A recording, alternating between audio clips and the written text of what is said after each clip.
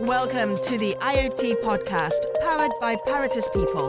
Be among the first to find out what's happening in the fascinating and growing world of IoT from the industry leaders themselves. Welcome to the IoT podcast. I am your host, Tom White. We are joined today by Remco Ploeg. Remco is the European IoT lead for Avanade. Avanade helps customers find innovative data, AI and IoT solutions for their businesses. Remco is also the founder of the Azure IoT Community, which shares knowledge and challenges between partners and end customers. Remco, thank you very much for joining us today. Thank you for having me, Tom. I really appreciate it that you invited me to this podcast. You're very welcome. You're very welcome. I know we've been trying to find a slot for a couple of weeks now, so exactly. It's good to get you on here. As we're recording this, I think we're just about 10 days out from Christmas Day, so it's good to get you in time. Yeah. Remco, thank you so much for our listeners. Can you explain your background within the Microsoft Azure Platform and the position that you hold within Avanade? Yes, so I think the past 20 years I'm involved with the Microsoft partner landscape. So I'm involved with the Microsoft partner landscape for a long time now. I think since the start of the Azure platform, I'm involved at several projects with clients. I think my first connection with the cloud was in 2003 already. Also with Microsoft, before Azure, with a solution called LiveEDU. It was a cloud solution from Microsoft to the education market. It was an unbranded Hotmail environment for education. So I started my cloud journey very early. I think this past 10 years I'm quietly involved with the product teams at Microsoft. So I'm collaborating with them with feedback on the current projects. I'm involved with new functionalities in certain products on the Azure platform, especially of course on IoT. That's really great. Within Avanade, I will be leading IoT in Europe from the 1st of January, so in a couple of days. I'm part of an acquisition from Avanade, the company called Altius, where they're focused on data and AI and IoT solutions, and they bought us at the beginning of this year. And I will be part of a new team in Europe for IoT, especially focused on IoT. And I will help there the regions and the countries within Europe, and also the UK, of course, from the 1st of January, with their IoT propositions and IoT help at their customers. Okay, fantastic. Yeah. And the Azure IoT community, is that just within the Netherlands, or is that wider? Do you have lots of different members from elsewhere? Yeah, so I think a little bit more than 3 years ago, I did already a lot of community work, especially around Office 365 and other communities, but there was no IoT-related community. There were, of course, but not focused on Azure. So from that opinion, I thought, okay, let's start an Azure IoT community focused community to share knowledge within partners, but also with customers and other people that are interested. If you look at the countries, it's at the moment really focused on the Netherlands and sometimes a little bit of Belgian people. But the Netherlands is quite international. So if you look at the presentations at the Azure IoT community, it's all English. Because I think 50% of the audience is English-speaking people, and the other ones are Dutch, and so it's quite international. At the moment, we are looking around to expand it to other countries in Europe, especially now with the online movement, and communities are getting more and more online. We want to see how we can extend it even further. Right, yeah. And I guess that ties in quite nicely to my next question. Obviously, having founded the Azure IoT community, what are the benefits of people joining, and where do you see it going in the future? Yeah, it's a good and of course also a difficult question. But so I think if you want to learn something and share your knowledge around IoT, especially with Azure-related IoT stuff, it's great to be part of that community. So you can, of course, learn from a technology perspective, but you can also meet You can meet the presenters, you can meet Microsoft people presenting there, now online, of course. So that's a little bit difficult because in the previous community evenings, we went to a Microsoft partner, we get some eating with each other, then some presentations, afterwards some beer and drinks and etc. etc. So yeah, then of course a totally different dynamic. So it was really meeting each other, collaborating, thinking about new stuff around Azure IoT. And now with the online focus, that's a little bit different. I'm struggling really with that. So it's more timing, it's structured. It's a little bit more or less interactive, in my opinion. But it's I think that's really the great part to be part of an IoT community is and every community is to learn and meet. Those are the two important topics. Yeah, if you look at the future, I think it's difficult now, especially with COVID. But I hope in the near future we can meet again physically because I think that's very important for the community. Of course, the online part is important where you can share your knowledge. But I think meeting each other is really important, especially to think about future IoT services, for example, or just have a whiteboard with each other to talk about something. And even better to meet the people itself. Online, you don't see each other quite well, and if you're going to eat with each other on a big table, you see people that you never knew. So I hope in the future we will do that. Communities is always difficult because you spend a lot of time in it, and I love to do that. But I hope in the future a lot of people will also, of course, attend, and and normally we've got around 50 people in the community meetings. I hope we will go to 100. It's not a target or something like that, but the more the better, because then we can share again more. And one of the ideas we had before COVID was to have a Saturday meeting to do physical stuff, especially with IoT. And in the community evenings, we share a lot of knowledge, but we don't do anything. And one of the ideas we had, and we hope to do it now, hopefully coming year, but else the year after, is to organize really an IoT day where you can do with hardware like this and play with it, and it's more tangible than listening to a presentation. Yeah, so I hope in the future we can do that. That's one of the big topics we had before COVID. I completely agree. Last year I was at the Things conference, and it was nice to actually see all the hardware on display, as well as listening to speakers. Online is great, but actually being able to see some of this stuff in real life and get caught up in the energy of the day of the conference and be around other people is something that can't be replaced. So it would be really nice in the future if we can start to integrate this back in to our lives once more, right? Exactly. So really important. Yeah, absolutely. Remco, obviously IoT is reshaping a lot of business models. In your opinion, why should businesses, both enterprise, small, medium, start to look to integrate IoT strategies into their supply chain? In your view? Yeah, I think it doesn't care if it's a small business or a big business. So I do projects in small businesses that have at least the same impact as in an enterprise implementation. So I think in every business, IoT can help their strategies or even change their strategies and their business strategies. If you look especially at the supply chain, of course, where big companies like Maersk and others with container tracking, for example, give much more accurate information about your goods in the supply chain, for example. That's a quite easy one, but that has a big impact on the businesses in the supply chain. So I see a lot of changes there.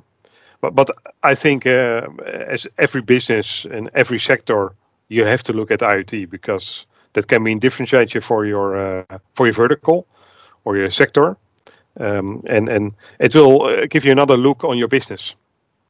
Last year I did a project at a coffee company. They were selling coffee machines and beans, and they sell now coffee as a service. Of course, a simple example, but without IoT and especially in that business, because what is IoT? It's along there for 20, 30 years at least, with M2M, we call it before, and all kind of other terms. But the big thing now is it's affordable. It's quite cheap. We've got great connections, especially within the Netherlands. We've got LoRa-based devices, M2M, narrowband. We've got everything here. So for companies' supply chain, it's so easily to add a sensor to a container or something else, and then follow that sensor. And if you look at the benefits, that's of course a little bit difficult to say because it's more vertical focused there. So the benefit can of course be financial, that your supply chain is more efficient. But the other benefit, of course, is because you have IoT and you can track your container, for example. You can maybe get more customers because you have those insights, and your customers have those insights, and your competitor don't have that. So it can be a financial one, but also more a customer-focused one. With I like that product more because I can follow it much better, and I know where my product is, and stuff like that. Yeah. Coffee as a service. That sounds interesting. So we recently had. Yeah, so we recently, seems that everything these days is as a service, right? We recently had a well-known chain here in the UK offer a £20 per month subscription service as well. Was it a similar model? Was that what you mentioned by coffee as a service in the Netherlands? So you pay a certain amount of euros per month. And, per month, for the coffee machine, including coffee machine and beans. And there's a gap on the beans, I think. So they expect something like that, but it's really in price per month. Yeah. Right. I see. And there's a sensor somewhere along the lines that when it runs short or something, it automatically triggers an update and a new delivery as such. Is that right? Yeah, that's actually what we have built. So especially older coffee machines, they have no connectivity, and we have developed together with a supplier in Poland. And a small device that we can put in the coffee machine and extract the data from the coffee machine, so we know exactly how many beans are went through the day, for example, or how many milk or chocolate or something like that. Yeah. Right. Okay. Interesting. Because of course your background, Remco, it was heavy in architecture, wasn't it? So you spent a lot of time. Yeah. So you're well versed with architecturing solutions and being able to put the sort of blueprint to roll this out as such. Yep. And for how long was that? Did you say sort of 15, 20 years as such before you got to your current position now? So I started my career 20 years ago. So I think solutioning, I think it's around 10 years, something like that, 10, 12 years. Yeah. And in the beginning I was engineer, developer. And moved away to consulting and then architecture. And then everything in between. And different roles. So sometimes I do a little bit of strategy at a customer, especially now with IoT. So I can IoT change your company, and sometimes I do also the solutioning. It really depends on the needs, and always, of course, together with the team. Yeah, sure. And that's a really interesting question here, because in your view, having obviously been an architect and worked in this for many years, what in your view makes a successful architect within a team environment? What are the sort of qualities that would set someone apart from someone else, especially in IoT architecture? So I think if you look more in general, it's communicate. That's number one. That is important, I think, in every role, by the way, but especially if you're in a role as architect or in a lead role at a client, and that's within the team and outside of the team. So that's really important. If you look at more from an IoT perspective, if I look there, my biggest challenge is always hardware.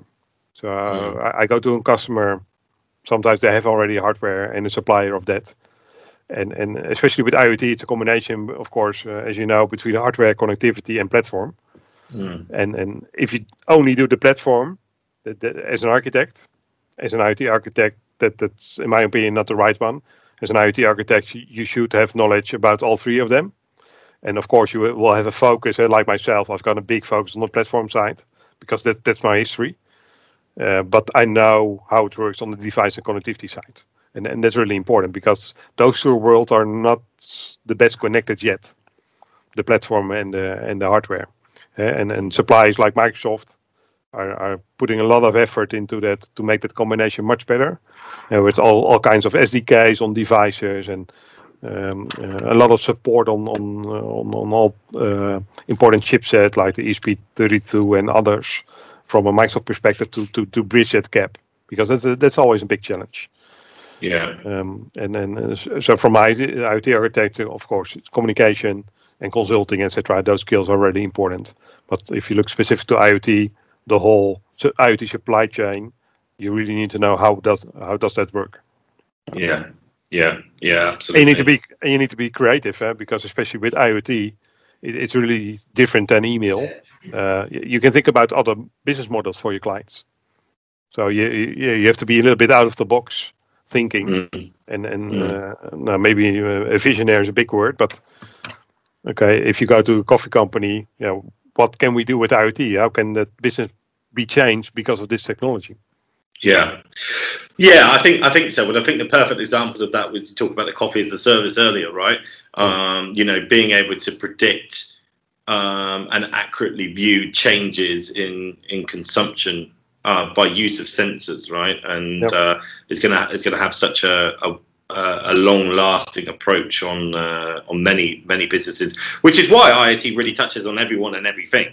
Exactly. And eventually, probably we won't call it IoT anymore because it will just be technology. It will just be what we do and what we live with.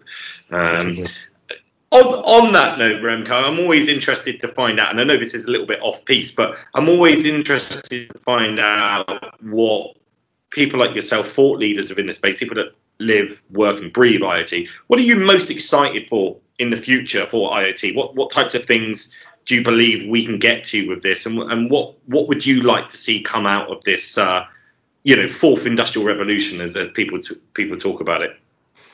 Yeah, so I'm a big fan of digital twins, and I think that's quite related to IoT. Yeah, and we see now I think in the last quarter, 2 quarters, half a year, that digital twin is really getting up there. It's already there for years. It's the same like IoT, and years ago service buses and etc. But the hype is now over, and people are implementing digital twins of almost everything. I'm involved with ships, with buildings, with locks, with you name it. Well, the Port of Rotterdam was one of the largest, wasn't it? Digital twin initiatives of recent times. Yeah, and also as Avanade, we are doing a lot in that topic. And important with digital twin is a standard. So Microsoft is involved with the Digital Twin Consortium, so a worldwide non-profit organization to standardize the digital twins. And how do you communicate with digital twins, etc. So I'm looking very forward to the digital twin. The digital twin is growing up. Yeah, they're not baby anymore. They're going to the next step and next level, and already getting grown up now.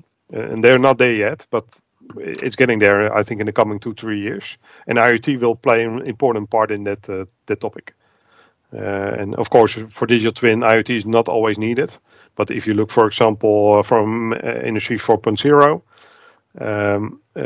if you look at manufacturing, and digital twin can play really a good act on, of course, having insights of that factory, but also things like simulations and how to make your processes more efficient, etc. And digital twin can play an important role in that. So that's my hope, and also my view on the coming 1 to 2 years, that the digital twin will be important part of IoT. Yeah. Okay. Yeah. Fantastic. Well, it'll be good to see what happens in the future with that. And, I appreciate your views. I appreciate your time as well. So thank you so much for coming on, Remco. I know you're busy with the upcoming changes and your new position starting in January. Good luck from all of us. But we appreciate you coming on the show. And it was good to talk. Thanks for having me, Tom. Thank you very much. All right. You're very welcome. Thank you. Cheers. Thank you. Cheers. Thank you for listening, and be sure to subscribe for more episodes in the IoT podcast, the leading podcast among the IoT community.